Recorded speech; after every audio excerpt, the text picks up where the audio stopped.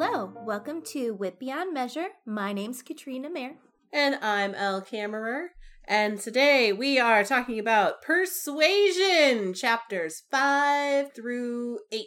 Yes, but before we do that, really quick, while it's fresh in my mind, just want to apologize for our audio quality in episode 1. I don't know what happened with my mic, but my voice is very crackly. It's very obviously crackly. I tested my mic today. Things sound good. So fingers crossed that the sound quality in this episode is better. Also, fingers crossed you don't lose power halfway through our recording. Also, fingers crossed that your puppies stay asleep because there's lots of puppy noises in episode 1. Again, the one who's responsible, I'm not going to say her name too loud because she'll just come bounding down the stairs and find the first annoying toy she can. Yes. Jeez. Really, the first episode of this season was not. It was didn't cursed. Want to get recorded. As we said, cursed. it was a cursed episode. Cursed. But you know what? We got it out. It's there. It can only go uphill from here. Don't say that because it could get worse. Trust me, it can only go uphill from here. All I have to say is that I definitely need to do some like I need to burn some incense and just get out the bad juju or something because while not related to this episode, I don't know if you can actually hear my shitty chair, but my chair broke. I'm not having a good day. The worst. But anyway, let's talk about Persuasion. Let's do it. Okay, so I have this week's super duper quick recap. Yes, you do, and I can't wait to hear it. I can't wait to hear how you tell us all about how basically Anne is living every single woman's worst nightmare post-breakup. So let's get into it. Okay, so first off, right off the bat, Sir Elliot and Admiral Croft come to a renting agreement, essentially. So Sir Elliot is happy with them. He met with them. He's like, okay, they're cool, whatever. They're pretty good. For a naval officer, they're pretty good. But most importantly, Sir Elliot could be okay with being seen out in public with Admiral Croft if he fixes his hair. That's the most important thing out of that entire interaction. So Sir Elliot and Elizabeth and Anne are supposed to go to Bath. However, Mary Musgrove, who's the youngest sister, she invites Anne to stay with her in the country instead of sending her off to Bath. Lady Russell's like, yeah, that's not a big deal. You can come to Bath with me later on in the season. No problem. So Anne decides to stay, and she's really happy about that because if we remember correctly, she hates Bath. Yes. However, Lady Russell's a bit upset because instead of Anne going, Mrs. Clay is going. And Lady Russell suggests, I think it's Lady Russell. It was a little confusing in the audiobook. Someone suggests that perhaps Mrs. Clay is trying to marry Sir Elliot. Yes. That's why she's hanging around. Yeah, we'll get into it. Yeah. Yeah. That's a big part. To which Elizabeth is like, no, that's silly. She has freckles. That wouldn't work. Also, she's my girlfriend. Leave me alone. Of course she's coming with me to Bath. She's my girlfriend. So yeah. Anyway. So they go off. Anne stays with Mary, and oh my god. Mary Musgrove. I could not wait for you to meet Mary Musgrove. I was purposefully silent about her because I wanted your real reaction. She is a younger Mrs. Bennet. She's just ridiculous. Anne first comes in and she's like, I'm so sick. I don't even know if I can ring the bell for the servants. And then after like 20 minutes of talking to her sister, she's like, let's go for a walk. Anyway. So Anne spends time with her sister and her nephews and her brother-in-law, who we come to find out because, you know, they had that weird courting kind of situation. no hard feelings. She actually likes him. However, it was a point to be made that he probably deserved better than Mary. And then she also spends time with his parents. And while Anne is there, everybody takes this opportunity to complain to her about the other people and spill all the tea. Yep. They talk about how Mary's a terrible mom, or how the grandparents are too doting, or, you know, how Charles doesn't do anything. And it's funny. We find out Anne likes to play the piano and stuff like that. She's not a good singer, but she enjoys playing, which comes into, that's important for later. Once Michaelmas comes around, the Crofts take Kellynch Hall, and Anne is like, okay, cool. Now I just gotta wait and see if, Wentworth shows up. Spoiler alert. It's fine. I'm not concerned I'm so over him. At all. It's fine. Not even thinking about him. But Anne decides to go over and meet the Crofts because, I mean, they're living in her house, so it makes sense. She gets a little bit of Wentworth goss in terms of, like, what's going on with the sister and the brothers. And then she finds out that the Musgroves, it is Musgrove, right? Yep. Musgrove. I keep thinking I write Musgrave in my notes, so that's if I accidentally say the wrong one. Mm-hmm. Anyway, then Anne finds out that the Musgroves have a connection to the Wentworths. And not just any Wentworth, but her Wentworth. Frederick. Apparently, Charles's dumber brother. The older brother. And he was older. Yeah, the older, dumber brother. He was in the Navy and served under Captain Wentworth. But how do I put this? Delicately. He died, and it was probably for the best. Everyone is in total agreement. Well, except for maybe the Musgroves, because they are very upset when they're thinking about their son, and they're very, not upset, but they're sad. They're sad after a lot of time has passed. And it's sadness out of respect for the dead, not specifically for him. But this sadness and this, like, memory makes them realize, oh, hey, Captain Wentworth is coming to visit his sister. We need to make sure we have dinner with them. I'd like to meet him and thank him for all that he did for our son.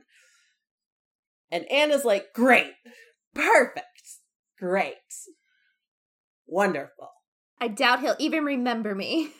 It's fine that my weird family-in-law is going to meet my former lover. Wonderful. I'm fine, I swear. It's Anne Elliot is in that meme with the dog and the fires all around, and she's like, this is fine. yeah, exactly. So then their first dinner is supposed to happen, but luckily for Anne, her nephew, like, pops out his shoulder or something. I don't know. Something happens. His collarbone breaks. Oh, his collarbone breaks. That's it. I knew it was something like that. He's injured. And Anne can't go to dinner. And she's fine. It's fine. This is no fine. problem. But then Frederick kind of shows up for breakfast, sort of. In that he's going hunting with Charles and insists on calling on Mrs. Musgrove before they go out. And it's odd, awkward. It's a thing that happens. Anne finds out that later he says something like, Anne, she's changed so much it's beyond recognition. And she's just like, what the fuck? Okay, what? Okay. Anyway, but she can't get out of an awkward situation that easy because guess what? The Musgroves decide, let's have them all over for dinner. So they have a dinner, and this time Anne can't get out of it. And she's like, fuck. But she goes, they have dinner, they sit around. Charles has 2 younger sisters, and they're flirting with Wentworth like nobody's business, talking about the Navy. And I will point out that they are not like the Bertram sisters at all.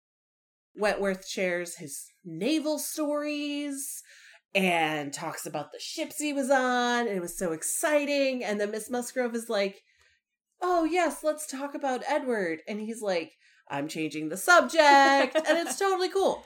Then there's some dancing, and Anne plays the piano, and then Anne is sad. And that's it for these chapters. Yes. Oh, Anne, poor Anne. Like, the equivalent of what that first meeting was when he drops by their house, and then what she hears him say about her is basically like when you go to the grocery store in your hometown in your sweats with no makeup on and you accidentally run into your high school crush. That is what Anne is living right now. It's rough. And the fact that, like, he acknowledges her in that, you know, he's not completely ignoring her. But he doesn't say anything. It's very curt. And then also you get Captain Wentworth, you get his insight. It's not like from Anne's point of view, you actually get his insight as to what he really thinks about her. And it's harsh. Mm-hmm. But we'll get into that at some point. Do we just kind of want to go in order? Is there anything you want to talk about before that? Let's talk about Sir Eliot and Elizabeth. Yes. And that whole thing first, because that happens right at the beginning, and then we don't hear about them again for a hot minute. Mm-hmm. So the Elliots are preparing to head to Bath. Yes. Lady Russell, actually, she doesn't want Anne to go with them. Lady Russell is actually preferring that Anne go with her to Bath at Christmas time. Also, Elizabeth is like, Anne doesn't need to come with us to find a house. She's going to be, like, useless at this, and it's, like, one more extra person to worry about, and they don't like Anne anyway. They're basically like the mean girls going to the mall, and they're like, Anne, you can't come. You're not wearing pink. You're not wearing pink. You can't come with us. But Lady Russell isn't able to, like, get the invite to Anne in time, and she's not sure what to do, but luckily the youngest sister, Mary, who is a total hypochondriac and also pity me and all of this stuff, is like, I need Anne. Anne, come stay with me. And you know what? Anne's okay with it because she doesn't want to go to Bath. She wants to stay in the area, and it just works. Yeah, it works out fine for her. I was going to say, calling Mary a hypochondriac, I find offensive as somebody who has hypochondriac tendencies. Yeah, but the way Mary does it is it's not she thinks she's sick. It's that she has a very poor me, pity me attitude. Yep. Anytime she's by herself, which is most of the time, which is why I don't see it as her being a hypochondriac and more as her just seeking attention. Well, yeah, but, like, she uses illness to do that. Anyway, so Anne decides to stay because that's what she wants, because, again, she doesn't like Bath, and it works for Lady Russell. Apparently, the time to go to Bath is in the winter seasons anyway, so her staying in the country until Christmas makes sense. And I know in the first few chapters, Anne definitely wants to stay in the country as long as possible. And I think Lady Russell agrees because she wants to have Anne nearby. Mm-hmm. So it all works out for Lady Russell, except the fact that the other reason why she wanted Elizabeth, Sir Eliot, and Anne to go to Bath was to get Elizabeth away from Mrs. Clay. Mm-hmm. And Mrs. Clay decides to leave her two sons with her parents, or parent. We don't know if there's a Mrs. We just know that her father, So she leaves her two sons with him and then goes off to Bath with the Elliots. Mm-hmm. And Lady Russell doesn't like this because she thinks that she's gold digging. Well, and Anne is also pretty, like, she's, like, suspecting the same thing. Mm-hmm. And so when Lady Russell makes it a point to say this to Anne, Anne is like, oh, yeah, I can see what you mean. It seems really inappropriate. Let me talk to Elizabeth. And then when Anne does talk to Elizabeth, Elizabeth is like, no, you're crazy. Get away from me. She can't want to marry our father. She can't be looking for that. She has freckles. Well, nobody the father with freckles won't want would her. Want that. Yeah, well, the father won't want her because she has freckles. Exactly. Yeah, the father, Dad won't want her, and she has an overbite. She has these weird teeth. Yeah. And we know that he's not into that. So she knows he's not into that. That's not what's happening. Don't be silly. She's just a very important companion of mine.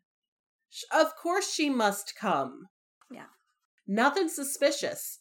Nothing suspicious at all. Not at all. It's totally fine.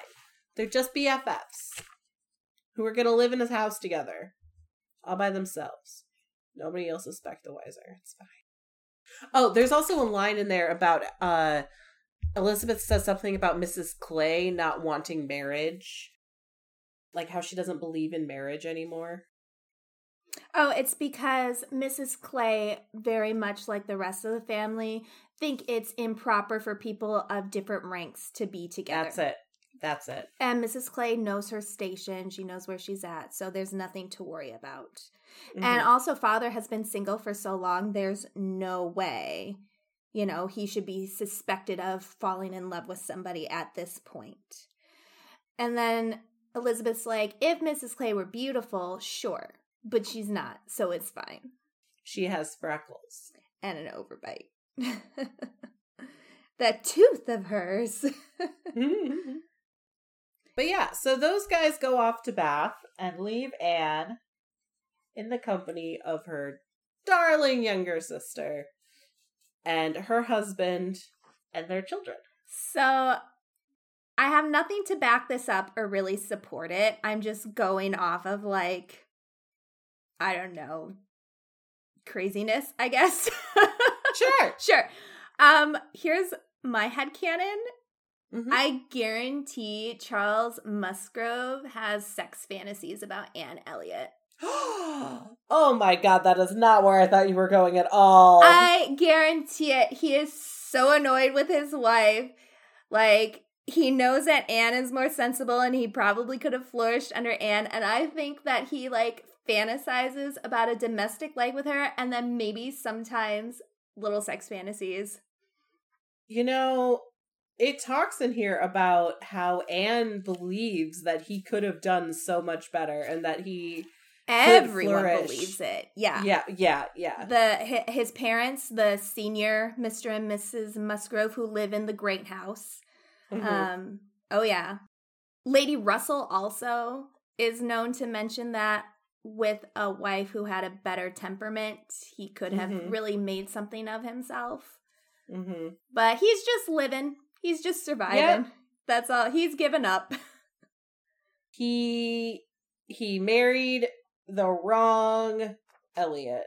Now, granted, again, remember, he was supposed to marry Anne, which was all fine and dandy. Why he decided on Mary and not just gave up, I don't know, and tried to find somebody else who might be more like Anne. Yeah.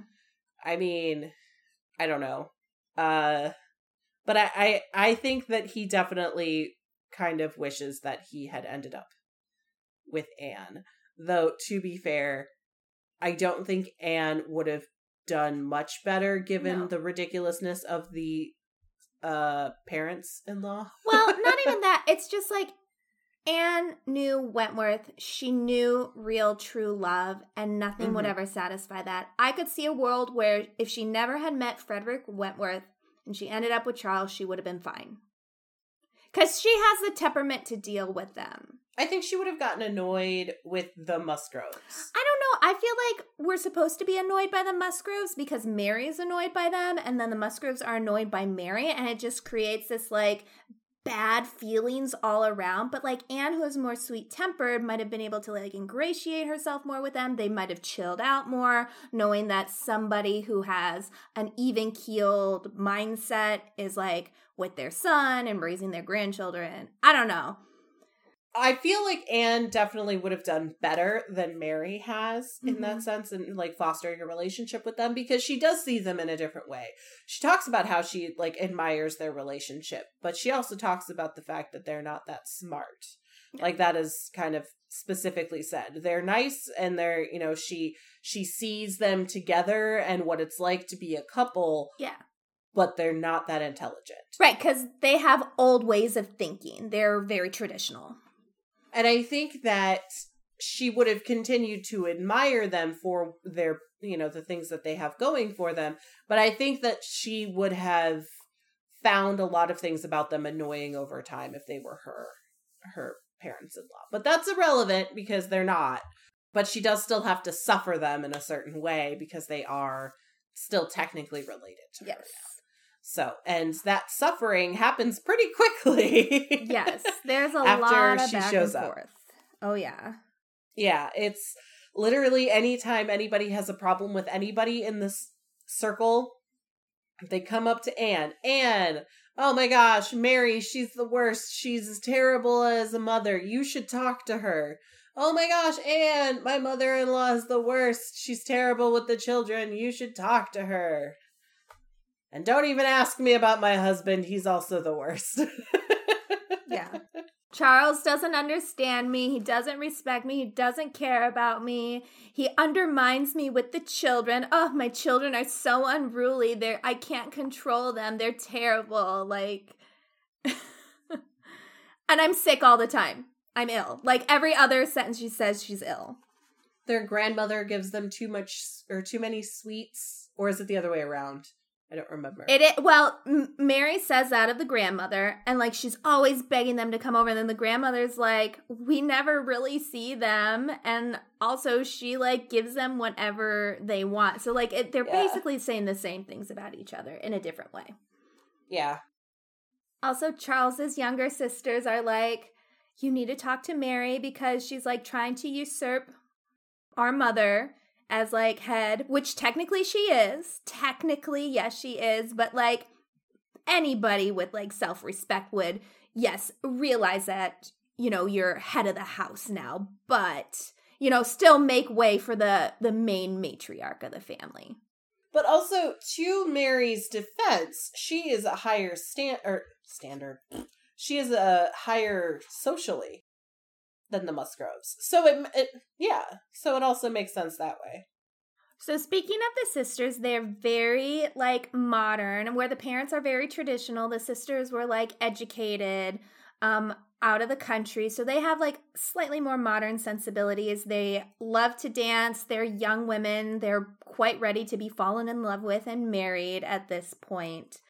And it's after we get this introduction and explanation of the sisters that the Crofts suddenly enter the picture. They come to take over Kellynch Hall, and it's up to Mary to like greet the Crofts as the person of the family still in the area. So she takes it upon herself to do that. And I believe Anne is there. Yeah, Anne goes along with. And it's there Anne, meets she meets Admiral Croft and Mrs. Croft, and they're having this conversation, and Mrs. Croft is all of a sudden like, oh, Anne, I believe you know my brother. Did you know he's married? And like her heart stops for like a second because she thinks she's talking about Frederick Wentworth. Mm-hmm. But really, they're talking about the Mr. Wentworth, a different brother. Who is, yes, I had his name. I don't remember what it was. Edward. Wait a second. Isn't that also Charles's brother's name? No, I think I had that wrong in my super duper quick recap. I apologize. Charles's dumb brother's name was Dick. Yes, that's right. Poor Richard. Sorry. It's because I saw a note here about Frederick's brother being named Edward. So go back, listen to my super duper recap, and anytime I say Edward, just imagine I said Dick instead. Poor Richard. Yes. So Anne like almost has a heart attack, but then she calms down, even though she's totally over Captain Wentworth. And it's fine. She's totally fine. Everything's fine. This is fine. Everything's fine. She's fine. She just wanted to really meet the Crofts, not because Mrs. Croft is Frederick's sister, but because they were going to live in her house and she wanted to welcome them, and she went with her sister and everything's fine. And she also totally wasn't watching Mrs. Croft's face the whole time to see if there was any recognition as to whether or not she knew who she was, and the fact that she was kind of engaged to her brother and then totally blew him off. It's fine. She totally wasn't doing it. She wasn't. And then they're talking about Frederick the whole time and what he's doing and where he's at and all the great stuff. And she has to sit there and listen to it. Yeah, and it's fine. She's totally fine. Because again, she's not watching the sister's face to see if she recognizes her. And then all of a sudden having a mild heart attack when she realizes, oh shit, the sister does recognize me. And then proceeding to have another heart attack when the sister informs her about Edward's marriage. But that's not the point. She's totally fine. Everything is cool. It's fine. It's great. It's wonderful. She's here. They're nice. Everything is fine. Also, I just want to point out that while it seems that Mrs. Croft doesn't seem to realize that Anne and Frederick know each other, because she isn't referencing Anne and Edward like, oh, you must know him. Mr. Wentworth, Edward Wentworth was in the area. You must have met him. He's married. It's Admiral Croft who makes the distinction. Oh, Anne, she was referring to Edward. You know Frederick. So it seems like Admiral Croft knows that she knows him, but maybe not why, but maybe why. I don't know. Yeah, it is weird. I was like, wait, does she know exactly what happened? Because the way the book is written, it's very much set up to where when you're reading it, you're like, oh shit, she knows. Oh shit, he's married. Oh wait, no, they're talking about somebody else. And then she says something else in reference to what happened with Anne and Frederick, and then you're like, wait, she knows. Wait, no, she's still talking about the other brother. Wait, one of her brothers is coming to visit. Oh, but they were just talking about Edward. Surely they mean Edward. No, wait, they're actually talking about Frederick now. Oh my god. Yeah. And now you see why I got Edward and Dick mixed up, because there's just too much going on. There's a lot going on. Because immediately after Anne confirms that Mrs. Croft was talking about Frederick coming to visit, that's when she's hit in the face with the news that the Musgroves have a connection to Frederick through their stupid dead son, Dick. We are not saying that Richard/Dick is stupid. The book is saying that. They make it a point every time he's brought up to say how stupid he is. Or reference it, or just how it's a really good thing that he's dead and that not Charles alive. is like the heir now. Like, yeah, between the two of them, Charles is like more capable. So we have to wonder, like, what was going on with Dick Musgrove? He was just really dumb. Like, that's really it. He's just so stupid. Like, I don't think, does it tell us how he died? I don't think so. Because I wouldn't be surprised if he, like, fell in a puddle and drowned his first time, or, like, one of the times he got, like, shore leave or something. Yeah, I don't, it might, maybe, but I can't think of anything specific. No. But it was... But Wentworth knew him. It was shortly after he was on Wentworth's ship. So he died. So he was with a different captain. He was given to Wentworth, and then he was then shipped off to a different captain. Mm-hmm. And it was when he was with that last captain that he passed away. So. But anyway, let's stop talking about Dick. Anyway, let's talk about stop talking about that, because as soon as Anne finds out that Frederick Wentworth has come to town, a few days later, there he is. Yeah. And again, she's fine. She's totally fine. It's fine. Especially because, again, her nephew breaks his collar, so she doesn't have to see him that first night. And she's totally fine with it. It's great. It's fine. Did I mention it was fine? Is that a new shirt? Everything's totally fine. Anne Elliot. Yes, I think it is. You know what? Things are not fine. Anne is like panicked because she has all these questions like, will he remember me? Will I feel anything for him? Obviously she will, because she still does, because she never stopped. Like, even if she says she doesn't, you know, she wouldn't be thinking about him and all of these things if she were truly over him. Mm-hmm. And I know we're glossing over the child who breaks his collarbone, and, like, let's just take a moment to pause and realize how serious that is during this time, and how they thought it could have been a spinal injury, and he's the oldest of the sons, he's the heir, and so, like, it is scary. And, like, yes, the parents are terrified, but then also after like a day, it's like #old news. And the parents are like, well, let's go party again because. Well, it's not just #old news. It's, oh, the kid is still injured. And while his injuries aren't as grave as we thought, Charles saying to Mary, I still think, Mary, that instead of going to this dinner tonight where we're going to meet Frederick Wentworth, I think that you should stay here with Anne and the nursery maid to make sure that Charles is the baby Charles, the boy Charles, the son, the oldest son, their oldest son is fine. And I think that would be best. But I don't need to be here because you, his loving mother, are going to take care of him and it'll be fine. I'm a man. I don't know how to take care of children. Like, it's mentioned, like, Charles Musgrove went in to, like, hang out with his son all of, like, 5 minutes and he left. He's like, I just don't know what to do. So I'm going to go to dinner and you're going to be here and it's going to be fine. Because you're here with your sister and it's fine, okay? So I'm gonna go get dressed. I'll be back, I'll say goodbye, and then we're gonna go. And then Mary is like, yeah, I mean, he should stay home, right? Like, if I'm staying home, he should stay home. Also, like, the kid is fine. Look at him. He's there. He's like, yes, I was worried. I was worried yesterday when we weren't sure. But today, we know what's wrong with him. It's fine. Everything's fine. I should get to go, right? I should go, right? I should get to go to dinner. It's not just that. Like, she is talking for so long, and she's like, I'm so worried about my son. I could be in hysterics. Charles needs to stay home. He needs to be here. And then it goes to, well, my kid is fine. I won't be hysterical. I should go with Charles. All in, like, the same paragraph of reasoning. She, like, contradicts herself so much. Mm-hmm.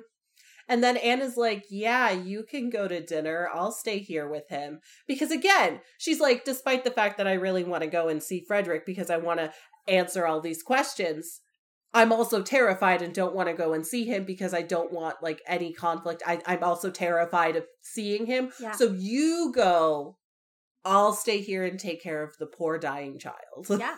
Who's not dying, but that's not the point. Yeah. And that's what happens. Mary's essentially like, okay, cool. And then she's like, she goes and knocks on the door of her husband's dressing room, is like, BT Dubs, dude, it's going to take me an hour and a half to do my hair, but I'll see you later. And then they go to dinner. Well, yeah, she's like, I'm going to go. And he's like, that sounds great. Yeah. Okay. Okay. Anyway, okay, so we got that out of the way. Boom. They go to dinner. They talk about Wentworth. We've talked about the dying child. We've talked about the dying child. Yeah. We don't need to talk about the dying child again. That's not important to this story. The story's about Anne. Okay. Yeah. Anne being fine is the whole point of the story. Okay, so they come back. They're talking about the party and the dinner.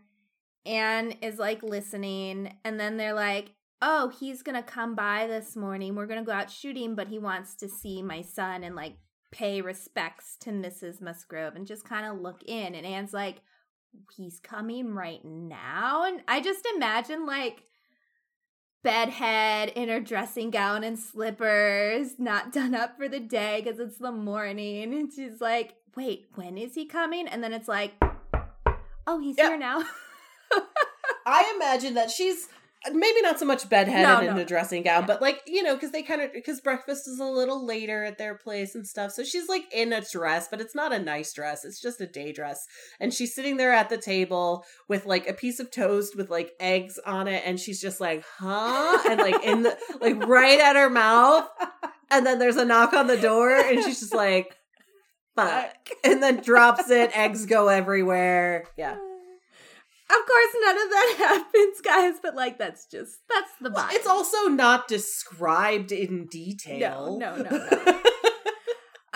So he comes in, but he's not alone. The young Miss Musgroves are with him. By the way, they're Henrietta and Louisa. Those are Charles's younger sisters.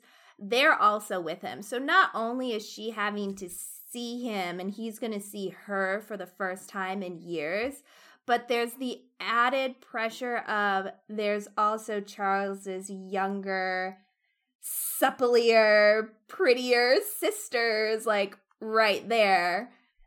Who have been, like, hanging on his every word since they met him the night before. Yes. Yeah. And we also find out after this meeting, which is hella awkward, he doesn't, like, he acknowledges everybody, but it's very curt. I don't even really think he, like, says anything directly to Anne at all. It's like a quick glance, and then he's done and out. I'm sure it's kind of like, you know, in, like, Pride and Prejudice, when, like, Darcy or Bingley would, like, enter a room, they would kind of, like, look at everybody and kind of, like, nod their head and stuff like that. I'm sure it was, like, something like that.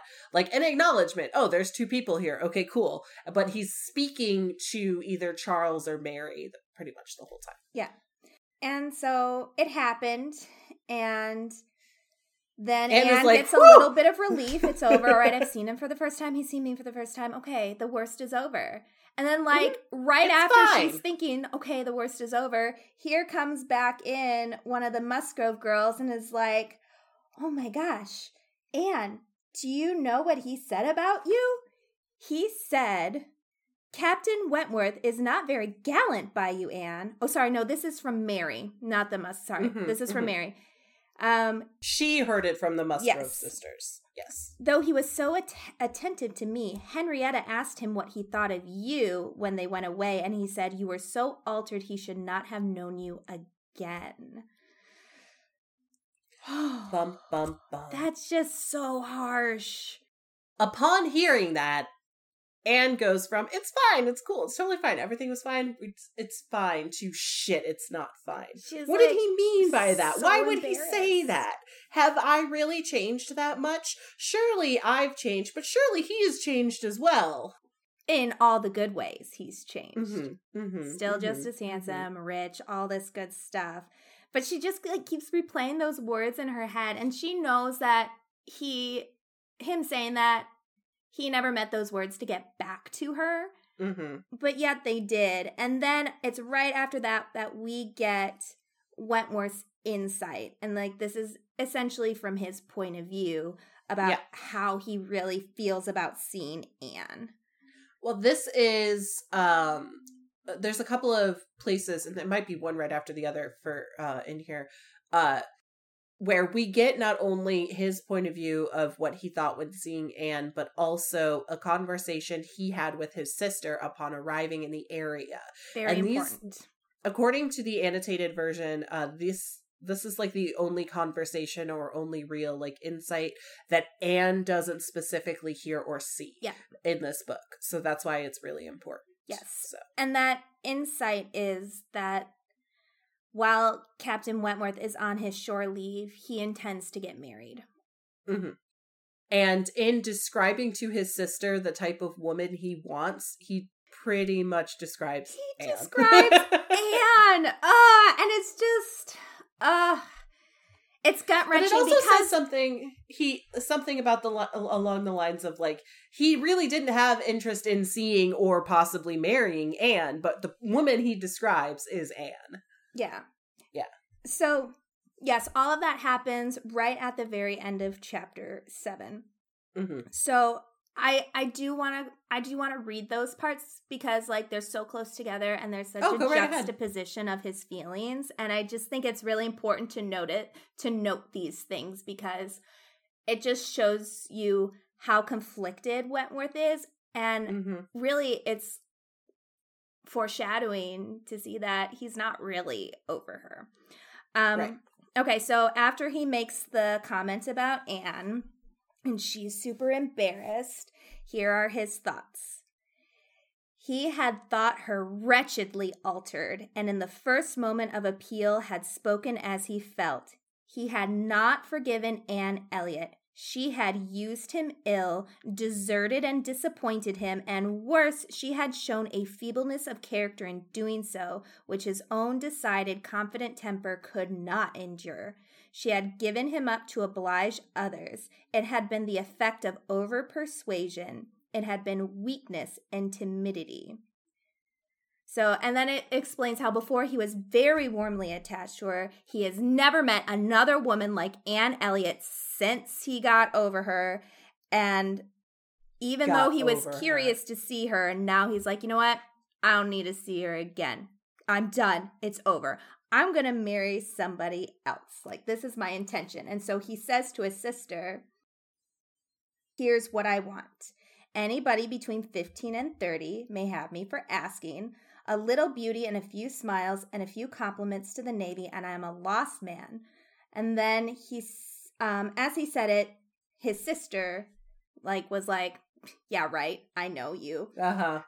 Because his bright, proud eyes spoke the happy conviction that he was nice, and Anne Elliot was not out of his thoughts when he more seriously described the woman he should wish to meet, a strong mind with sweetness of manner.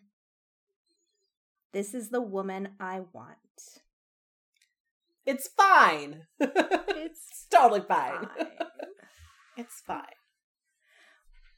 But I do feel like even though Anne isn't far out of his thoughts, he's still mad. And, I think seeing her jarred up a lot of those anger emotions. And to be honest, I don't think he means Anne is super altered in her looks. And I also don't believe, even though we joked about it, I don't believe she really is that much changed in what she looks like.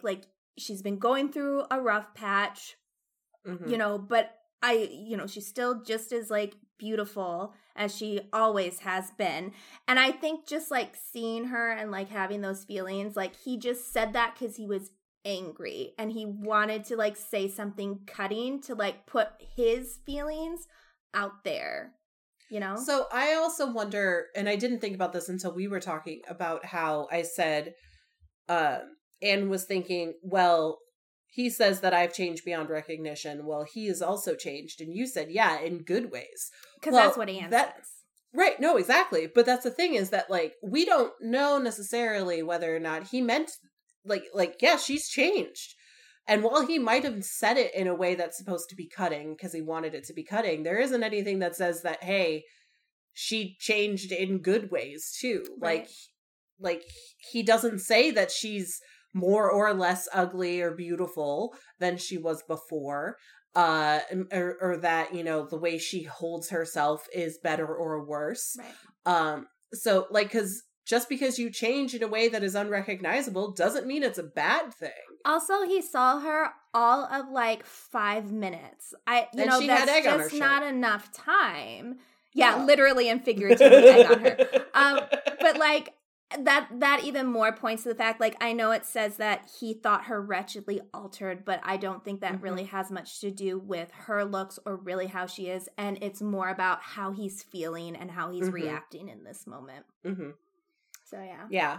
I think that was really a gut reaction and, a punch to his stomach in a way. Because he wants her to feel hurt. And that's why he said it. He was also probably pre going over there to meet Mary would be oh yeah, I'm gonna have to meet Anne again. Okay, fine. It's fine. It's fine. It's fine. I'm over it. It's fine. It's totally fine. And then he sits down and he sees her and he's like, this isn't fine. Cool. Hi, Mary. Let's go, Charles. I am no longer okay. No, now I feel like shit. I am not fine. This is not fine. No. I said it was fine. It's not fine. No. So he goes off. And then chapter 8 really is they meet each other at a dinner. Anne can't escape spending a longer amount of time with him. And so it's not just at this dinner that she can't get away from him because their circles become entwined now. So they're seeing each other kind of regularly. And this is just one of the dinners or one of the interactions that they've had. Yeah. So I just want to say that because there isn't a lot of interaction between the two of them. And while that might seem odd, this chapter, Anne is really kind of in the background, which again might seem a little odd, but we have to remember that this isn't the second time they've been around each other. Yeah. This is after a while. So any kind of weird, maybe hey, hi, nice to see you again's probably already happened. Yes, exactly. But at the dinner that is being specifically described in chapter 8, because yes, it does start off that they're in each other's circles. They see each other a lot. But then it describes probably, I would say, the most recent dinner that they're at. And it's pretty hard to not only read, but if you're Anne Elliot, it's probably pretty hard to be there because she's seen Henrietta and Louisa fawning all over him, and he is very clearly enjoying their attentions. Yeah, he's witty. I really like seeing his personality because it's the first time we really get to see it outside of when we see his POV talking to his sister. like, he's witty, he's funny, he likes to kind of joke around and kind of pick on people a little bit in flirting ways and stuff, and there's a lot of back and forth between him and the two sisters. And yeah, it really is showing that he's a pretty decent guy, and so we're just like, well... I also want to point out that at one point, Anne reflects on the fact that she did have to give him up. I don't remember exactly where this hits, so that's why I'm kind of bringing it up now. Oh, yeah. And at one point, she thinks about the fact that essentially her giving him up had been an over-persuasion of her by other people. Yes. And she reflects on that after she has spent time with him and sees him again and is starting to realize that that really was kind of a bad idea. Yeah. Yeah. So. Also, like, just to add on how you're, like, saying how he's witty, his back and forth with the sisters, like, all of that. He likes to joke, you know, he has a great personality. He's also showing, like, a really strong character because even though, yes, Dick Musgrove was probably the bane of his ship, like, it was just probably really annoying for him. He does kind of show that in an instant look when he's brought up by Mrs. Musgrove and, like, the rest of the family. But he quickly remembers where he is, and he is all, like, kind and, like, warm, and he goes over and he sits right next to Mrs. Musgrove, and he talks to her about her son, and, like, he's really nice about it. So, yeah. And... while I'm not a big fan of reading the Chunks of Austin's books about the Navy because I don't really care that much, he tells a lot of stories about his time on ships and stuff like that. And it's not, it doesn't come off as him bragging or anything like that. It's truly an entertaining story to tell these people. It's not like, let me tell you about how amazing I am as a captain and stuff like that. It really is like, them asking questions and him answering and, you know, entertaining with these stories. And then again, talking as little as possible about Dick Musgrove. Yes. Eventually also they get on a conversation. I don't know if it's at that dinner or at a different time, but they get on the conversation of, like, women aboard ships and how Frederick was very much like, I would never have a woman on ship. I never do this. And they're, like, contradicting him, like, well, you carried this woman and her children. And he's like, that's different. That was for my best friend. I'd do anything for that man. I love that man. That man kept me warm. I was the big spoon. He was like, they are, like, very bonded. And he's like, that's different. I do that for him for any time.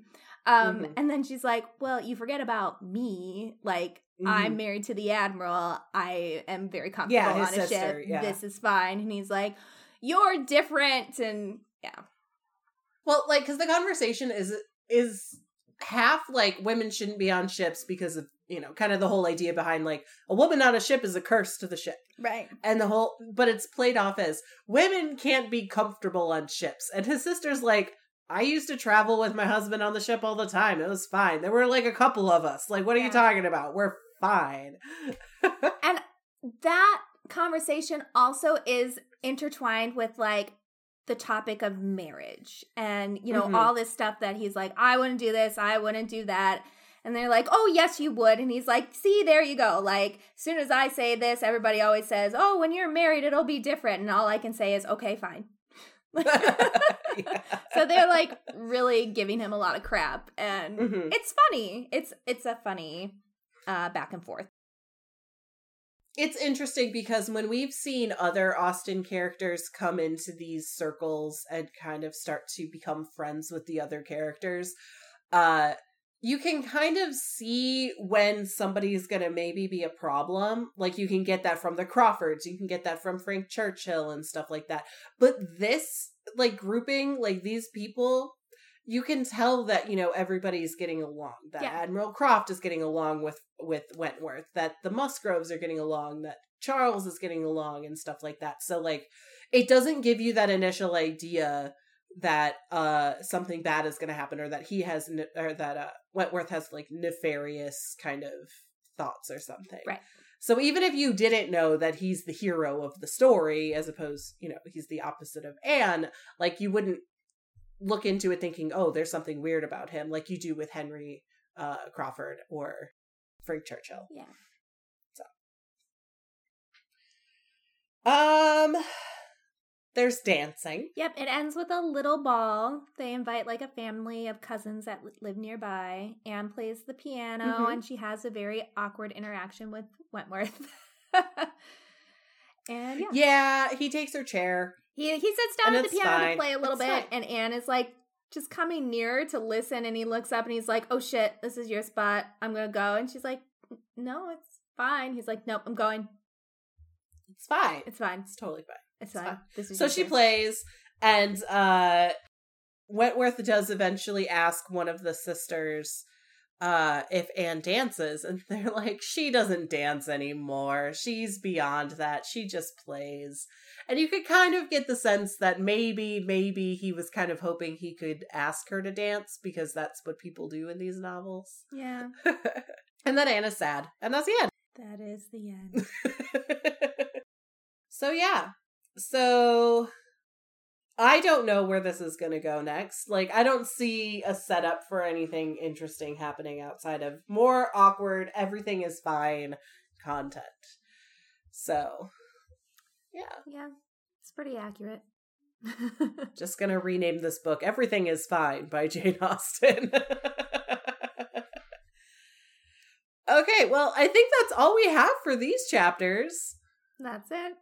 That's it. Next week we'll be reading chapters 9 through 12. Yes. Right? Yes. Yeah. I can count. Right? I counted on my fingers. Yeah. And then I nodded. Yeah, I can tell. She's like doing the, yeah, okay, I was right. So next week, chapters 9 through 12. So we will see you then. Thanks. Bye. Bye.